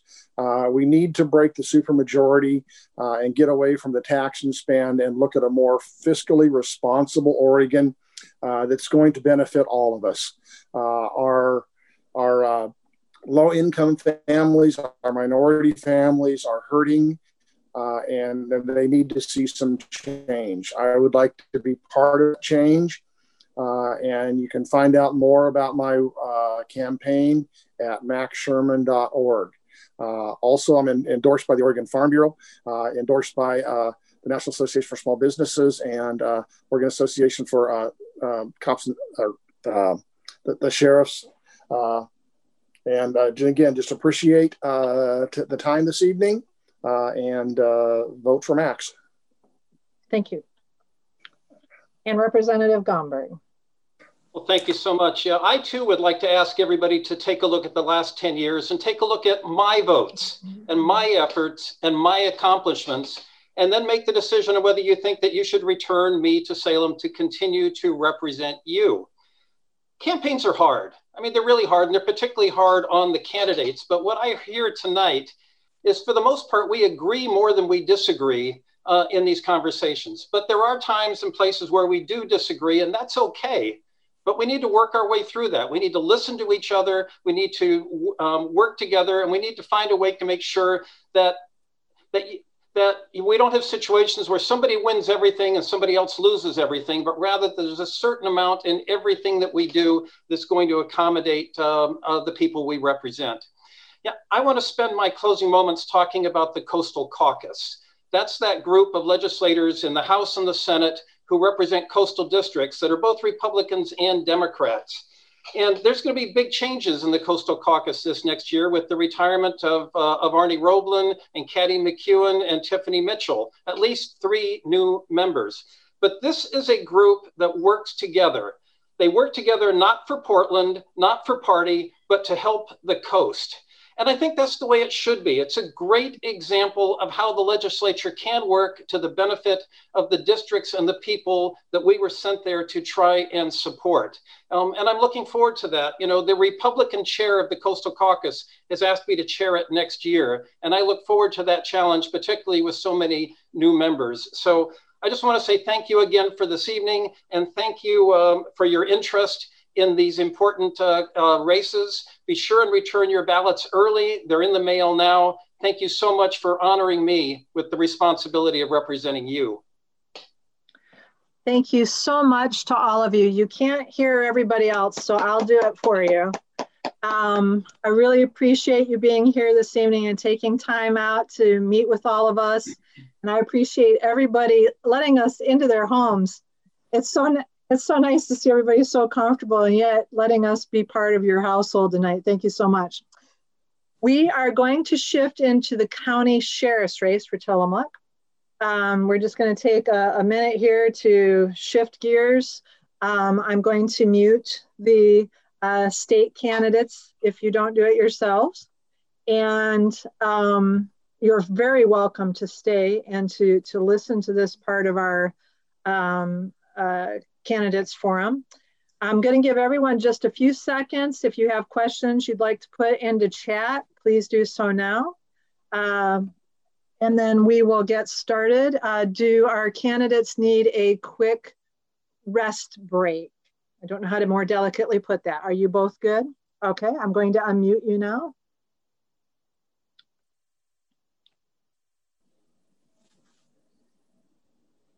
Okay. So you each have 3 minutes to provide your opening remarks, and then we'll move into questions. So I will start with Deputy Brown. Can you hear me okay? I sure can. All right. So my name's Josh Brown. I am running for Tillamook County Sheriff. I have been a lifelong resident of Tillamook County. I was born and raised here. I've got many family members still here, and I've got a long family history in this community. I've raised my 4 children in this community. Like I said, I've got lots of family, my parents, siblings, nieces, nephews, etc. This community is my home, and I very much have a strong interest in the well-being of it. One of the strong reasons why I decided to run for this is so that I can have take a very active part in that. I've been with the sheriff's office for over 15 years. I actually volunteered in the jail for about a year before I was officially hired in 2005 as a corrections deputy. I served in that role for 7 years before transferring over to the patrol division. When I came to patrol, or the criminal side is what we also call it, I was assigned to the Sand Lake Recreation Area. That's one of our contract position, which means that the funding for that position comes from monies outside of the general fund. I worked in that for 4 seasons before bidding myself back into regular patrol, which is where I'm at now. I'm a night shift deputy. All of those roles gave me, a vast amount of experience, learning communication, learning how to deal with people, knowledge of the court system, etc. I managed the inmate worker program within the jail when I worked there. I was a senior training officer, so I trained many, if not all, the recruits that came through, or at least at some portion I had a hand in training them. When I came over to patrol, I kept that status as a trainer. I've also taken on additional roles as an instructor in standardized field sobriety testing, as well as emergency vehicle operations. I am the only emergency vehicle operations instructor in Tillamook County. I'm one of 3 of the SFSP instructors. I manage those programs and organize the trainings that go along with those. I also am a part-time instructor at the Academy in Salem. I help instruct all recruits across the state of Oregon. It's a great instructor team. It's great to be able to network and learn myself. I consider myself always learning. I don't ever believe that I have everything, all the knowledge that I need. And so I just want to continue learning. I want to continue to serve this community and hope to be the sheriff. Thank you. Thank you. Lieutenant McCraw. Thank you. I'm Gordon McCraw, and I'm running for Tillamook County Sheriff. First, I want to thank the AAUW for the opportunity. Now I want to tell you a little bit about myself. I'm originally from Virginia, joined the Navy at 19, became an air traffic controller, reached the level of facility supervisor. But after about 10 years of air traffic control, me and the blood pressure had it out, and they sent me back to school, and I became a certified forecaster. Some years later, while I was stationed in New Orleans, I was advanced to chief petty officer and became the chief in charge of the weather detachment, managing, of course, both the people and the annual budget. As I was approaching my military retirement, I attended a full-time night law enforcement academy and became a law enforcement officer, working as a reserve officer for a city just outside of New Orleans. As soon as I retired from the Navy in 1998, I went straight to work full-time for the Gretna Police Department. Working my way up, I was a field training officer or crime scene technician, rewriting and teaching crime scene block in the academy, then became a patrol sergeant. It was a little while after Hurricane Katrina in 2005 that I was surprised one day when I got a call from former Sheriff Todd Anderson, who said he was up in Baton Rouge, and asked if I'd come get him and he could have a visit. Unbeknownst to me, my wife, who's originally from Lincoln City, had been working through our sister-in-law who lives here in Tillamook. And the bottom line, I was recruited for Tillamook. I was interviewed and hired in 2006, began my career as a criminal deputy. I worked on the road a while, became a contract deputy in Garibaldi, then worked half-time patrol, half-time in emergency management. And during that time, I achieved my basic, intermediate, and advanced level law enforcement certificates. Then when the emergency manager retired in 2008, I was honored to be selected as his replacement. In 2016, Sheriff Andy Long promoted me to administrative lieutenant, and that made me third in overall command in the office. And over the years, I've maintained all my law enforcement certifications, and I've continued to fill in on the road when we've had manpower shortages, helped in the jail, etc. I've been the incident commander, multiple resources or managing multiple resources and personnel during many of our incident command team disaster activations. And I've also received my supervisor certification and attended and graduated from the Oregon State Sheriff's Association Command College. I've written multiple budgets, enjoyed successful grants, bringing in hundreds of thousands of dollars to the county. Been in law enforcement now for over 24 years. Managing and supervising is what I do. Thank you. Oh, you're welcome. Okay, so the more local a race becomes, the more personal it gets. These questions reflect that. My job here is to pull out the heart of these questions to give you as candidates the opportunity to reflect how you're going to behave in this position and what your goals are. So we have a number of questions on this particular issue, as you can imagine. Tillamook struggles with racism and is not always a friendly place for people of color. What will you do in your role as sheriff to address this issue from a systemic perspective? So we'll start with you, Lieutenant McCraw. Well, racism, I recognize that racism exists. Coming from the South, I saw it a lot.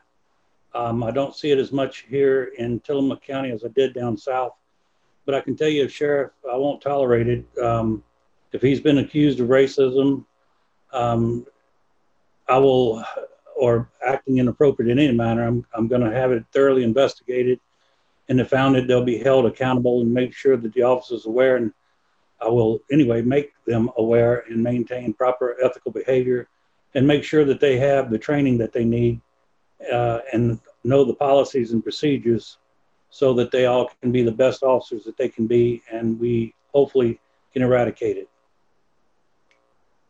Thank you. Deputy Brown? Well, I haven't really seen it firsthand in Tillamook County as well. That does not mean that it doesn't exist. I believe sometimes it gets hidden, behind, hidden and pushed away a little bit. Sometimes I do know it exists. I think that personally, trying to be preemptive with it as opposed to punishing it when it happens is probably a way that I would look at handling it. Handling it before it happens would mean proper training, proper communication, and something I've preached since the beginning of my campaign is a fair and equal treatment across the board. If everybody is being treated fairly, equally, respectfully, that in and of itself starts to eliminate the majority of it. Making sure that message is clear through the staff that that as sheriff I would be leading, making sure that message is clear, making sure appropriate trainings are being taken to minimize that or eliminate it altogether would actually be the direction I would want to go first. I wouldn't want to let it happen and then just punish it. Trainings help, and that's definitely something I do.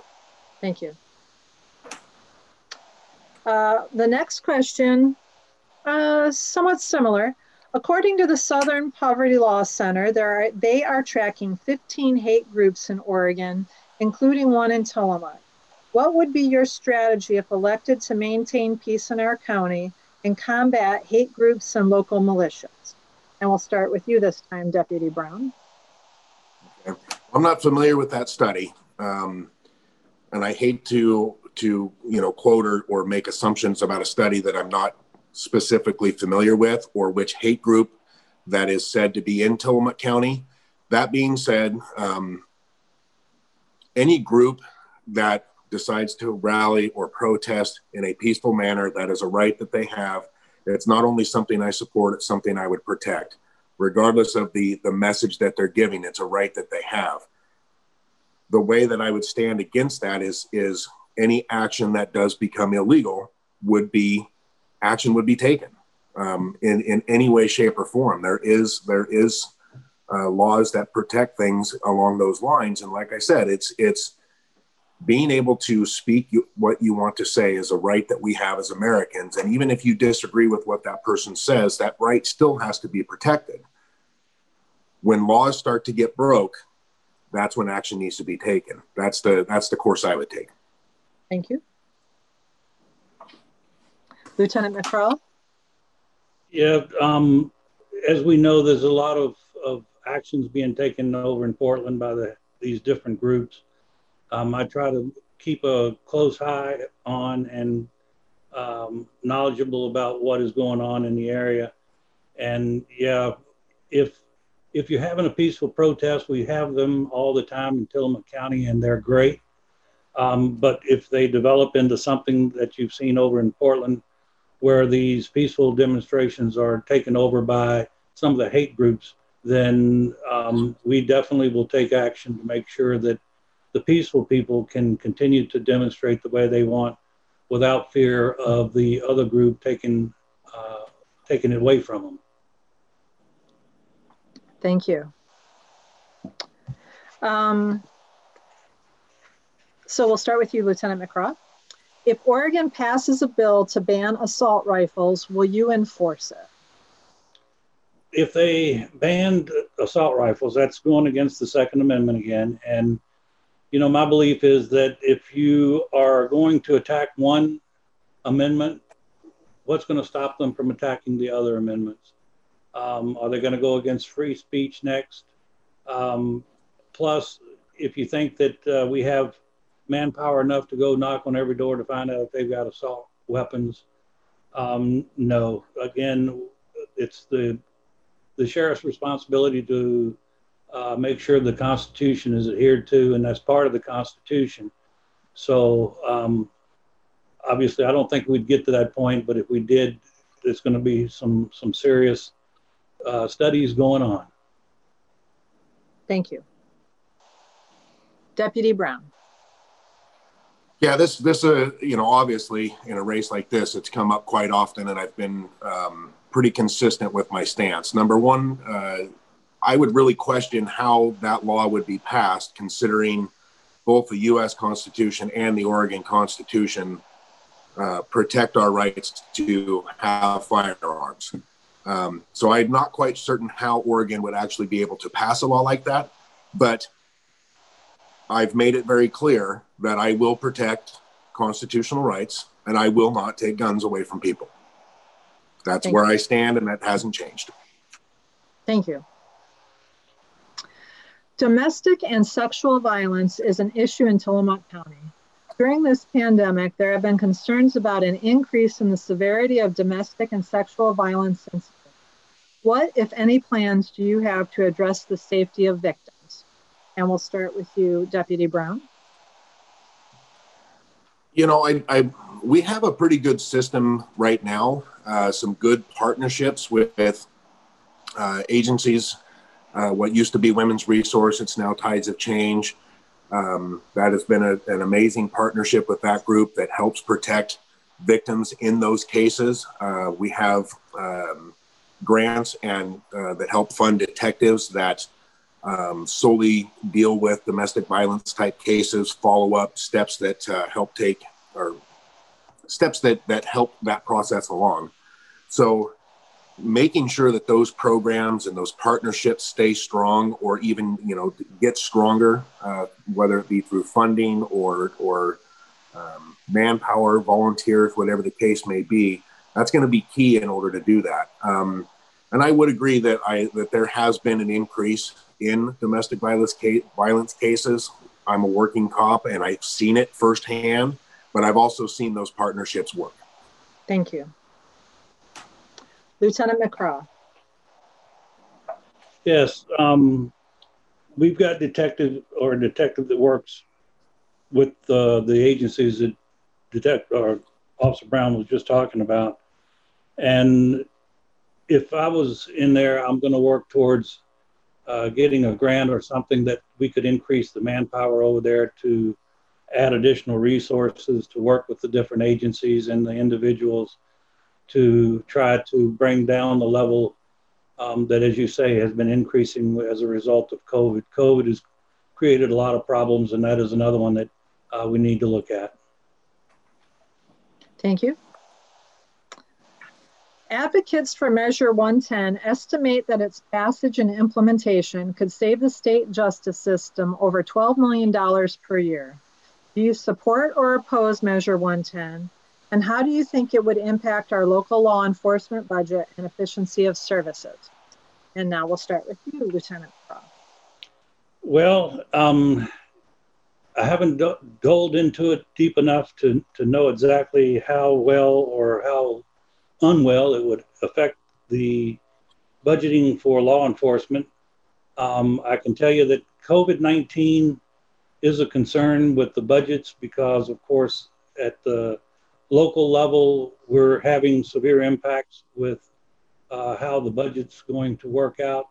The state's having additional issues about how the COVID's affecting them. And so anytime you have a measure and the money is going to the state, exactly how it's going to end up rolling out sometimes doesn't end up being exactly what people thought it would be. So I think it would have to be closely watched and see exactly what the wording is once it hits the street.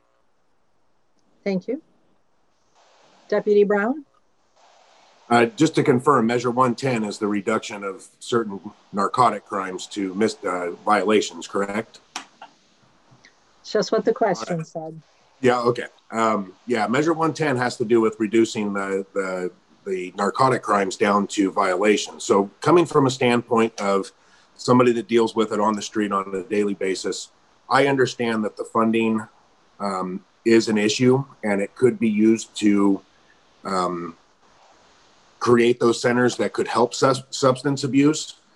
The problem is that the people that are getting in trouble for possession of that stuff need to want that help. So we can fund those all we want, but the fact is that if they can get away with it by only getting a piece of paper saying that it's just a violation and a $100 fine, I really don't think it's going to work. I'm not actually in support of 110. Thank you.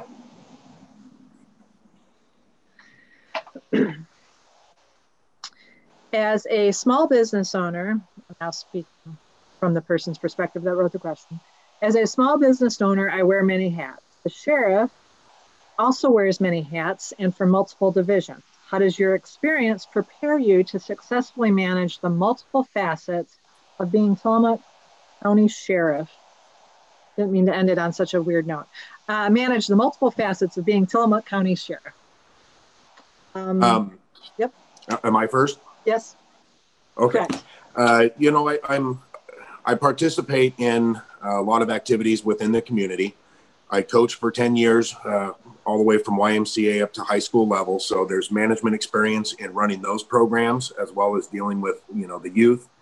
I'm part of the Tillamook County Fair Board. So that's a completely different type of a board and workload that goes along there. I've worked in almost every division within the sheriff's office, with the exception of probably parole and probation. I do, however, communicate with them regularly. I communicate regularly with jail staff. I've worked in the jail, so I'm very familiar with that. I've obviously worked in patrol and currently am. I work in the civil department or work with the civil department. I serve civil papers, each of which have their own criteria for service. jail, civil service, search and rescue are the three mandates. I also have attended numerous search and rescues, so I'm familiar with all aspects of it. Thank you. Lieutenant McCraw. Anybody that knows me knows already that I'm wearing a lot of different hats. Just to run through as quick as I can, some of the boards and committees I'm on, in addition to everything else, is I'm on the EMS Advisory Council, the vice chair of the 911 Advisory Board, the county liaison between Tillamook Bay Flood Improvement District, local emergency planning committee member. I'm on the church command or vestry. I'm a board member of Marie Mills. And so there's a lot of hats that I'm already wearing. And I think that all these have prepared me to do whatever is thrown at me as the sheriff. Thank you. Residents of Tierra del Mar have experienced the negative impact of limited enforcement resources available to their small coastal residential community. They routinely have called the sheriff's office about enforcement issues like vehicles illegally parked overnight or camping in their vehicles on the beach, along the Sand Lake Road right-of-way adjacent to the Tierra del Mar beach, and the blatant violation with motor vehicles driving and parking north of the beach access point. We get infrequent responses. Driving on the beach, and especially in front of our residential community, is an ongoing health and safety issue. As sheriff, what's your opinion of when enough is enough? Will you speak out in support of closing Tillamook County beaches to motor vehicles, except accompanying the launching of dory boats at Pacific City, and pledge to actively issue citations to vehicles that are camping overnight along Sand Lake Road and on the beach? And we will start with you, Lieutenant McCraw. Obviously, with only 3 officers on during the day and at night to cover the entire county, it makes it very difficult.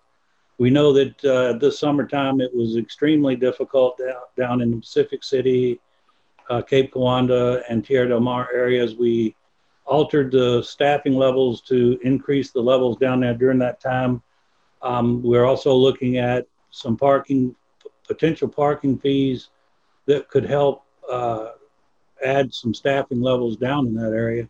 So I think that there's a double-edged sword there. To put more cars on the beach, you're putting the people that are walking on the beach at risk. But I do think that there should be some areas that could allow parking so that the congestion that we saw this past year and the minimum parking availability is eased somewhat. Thank you. Deputy Brown. So I've actually talked with a few of the residents because my main patrol area is South County. So I'm actually very familiar with, those issues that this question directly speaks of. One part of that question was, when is enough enough? Well, my answer to that is enough right now. And like I said, I've had conversations to try to, help the citizens down there understand that, we as a sheriff's office do believe that enough is enough for a lot of those violations. But again, it's a question of manpower. And I tried to explain this to one particular person I talked with. They could tell us that there's a car driving on the beach beyond the closure, but we could be in Nesco-In or we could be up Blaine Road or something. And I'm the only South County deputy. And so being able to get there to cover it is virtually impossible. And as far as the question about closing down the beaches, I would like to see what people are actually proposing, because if you take cars off of the beaches, you're going to get into the congestion problem, parking. Thank you. That is a complicated question. I apologize that it had to be a minute. Let's see, we've got a couple more questions. Many have stated that there is a morale issue in the sheriff's office. Do you agree? And we'll start with you, Deputy Brown. I believe that there is a low morale issue within the sheriff's office for certain right now. As a member of that office that does not carry a title, I can tell you from my standpoint, having been there for 15 years, I've seen that sheriff's office on a high. I've seen it feel like a family where we go out and we do things with each other off duty. We felt trusted. We felt like we were allowed to do what we needed to do, and it wasn't questioned in a sense because we were trusted. Right now, I feel like we're very micromanaged. We tiptoe around like we're going to get wrote up for all sorts of things. There's a lot of tension in the office. So I absolutely believe that there is low morale. Thank you. Lieutenant McCraw. Again, I've been there for 14 years, and I can tell you that law enforcement is changing, has been changing. We're requiring more of law enforcement officers, and I disagree that I believe that the morale in the office is actually getting much better. That would be demonstrated because in the past you would have officers that would leave Tillamook County and go to work for the sheriff's office. Right now we have just the opposite. People are leaving the state police and coming to us, and as well as the city and coming to us. So I think that that we're getting better, and law enforcement's changing, and unfortunately sometimes change is not accepted by some individuals. Thank you. We have one more question. Well, we have many more questions, but we have one more question, and then we'll move into your closing arguments. I've clearly been up too late. There are no arguments. These are your closing comments about why you're the best candidate for this position. So let me get up there. It was sent early on in the evening.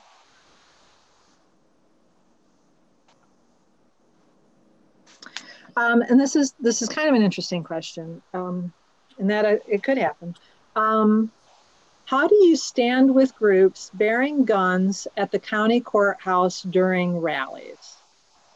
So I'll start with you, Lieutenant McCraw. Right to bear arms again. We've seen it in other places. As long as they are doing so safely, they have the right to do so, as long as they're carrying it correctly and that kind of stuff. So are they looking at us to not allow them to do what is legal? I would hesitate to say we can't come in the courthouse with them, but if you want to stand outside with your guns in a lawful manner, then that's going to be acceptable. Okay. Deputy Brown. That's a short question, but it kind of leaves a lot of questions in my mind, I guess. I mean, is it a rally? Is it a protest? Is it just people randomly wanting to stand there with their firearms? That being said, open carry in a legal manner is legal. If it's a rally, if it's a protest, if it's meant to stand for something, I touched on it earlier, I'll protect that right, because that is a right that we as American citizens have. Whether we agree with it or not, we have to respect that it's a right, and that right has to be protected. As a sheriff, you have to protect those rights, and you have to follow the law. And if they're not being illegal in their actions and they are rightfully protesting under their rights, it's protected, so they are allowed to do it. Okay, thank you. So now we will move into your final remarks. This is your opportunity to sell yourself to the folks on our call. We have 49 people who have stuck with us into this late hour because they're that interested in this race. And so now's your opportunity to speak directly to them. And we will start with you, Deputy Brown. 2 minutes. I will give you the 1 mark at 30 seconds and the 2 mark at 15, and then you're done. Okay? Thank you. Okay. Here we go. Well, I just want to say thank you to you guys for putting on this event. I want to say thanks to the co-host, Lisa. I want to say thanks for being the moderator. You've done an excellent job, if I do say so myself. What I want to say is law enforcement is changing. The dynamic of what we do and how we do it and how the public views us. It's changing. That has become increasingly evident by this year's events. And change is not necessarily bad as long as that change is done correctly and it's done for the right reasons. To think that the sheriff's office can just stay on the same line and maintain a status quo is, I think, looking at it from a standpoint that's not correct. Change is inevitable. Change needs to happen. Positive change needs to happen.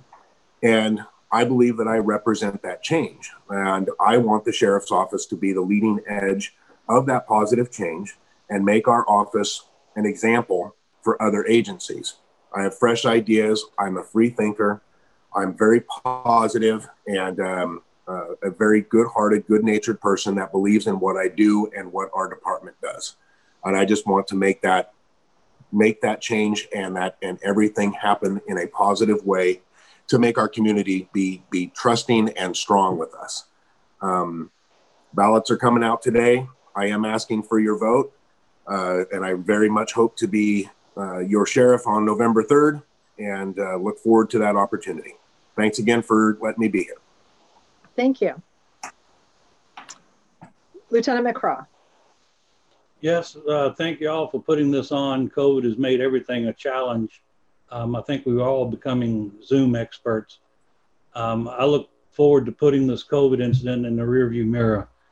As you know, I've lived in big cities all my life, and up to this point, the only regret I have is I should have moved out here sooner. I love it here. I love the people. I love the scenery. I even love the weather. I don't miss the hurricanes and the humidity at all.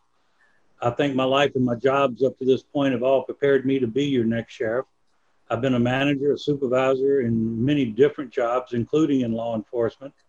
I'm a proven leader, and I've also proven I can adapt to any challenge that's thrown out there. You guys have managed to throw quite a few, Tillamook County anyway, and the weather and et cetera has thrown quite a few at me. So I'm just excited and honored and hope that I'm your next sheriff. Thank you. Well, with that, everybody, we wrap up our candidates forum. I'd like to thank our sheriff's candidates for being here. Imagine hundreds of people applauded. And I appreciate the time that you took to be with us. And for the candidates that are still on board, I appreciate you taking the time to listen to this very important local race, because some of you will be working with the next county sheriff. And again, I'd like to thank all of our co-hosts and sponsors. We have Headlight Herald, the Tillamook Headlight Herald, Tillamook Bay Community College, the Pacific City-Nestucca Valley Chamber of Commerce, and KMUN. And again, they will be rebroadcasting this, and also Headlight Herald will be posting this recording once we get it completed, and it will be available if you'd like to have your neighbors and friends take a listen.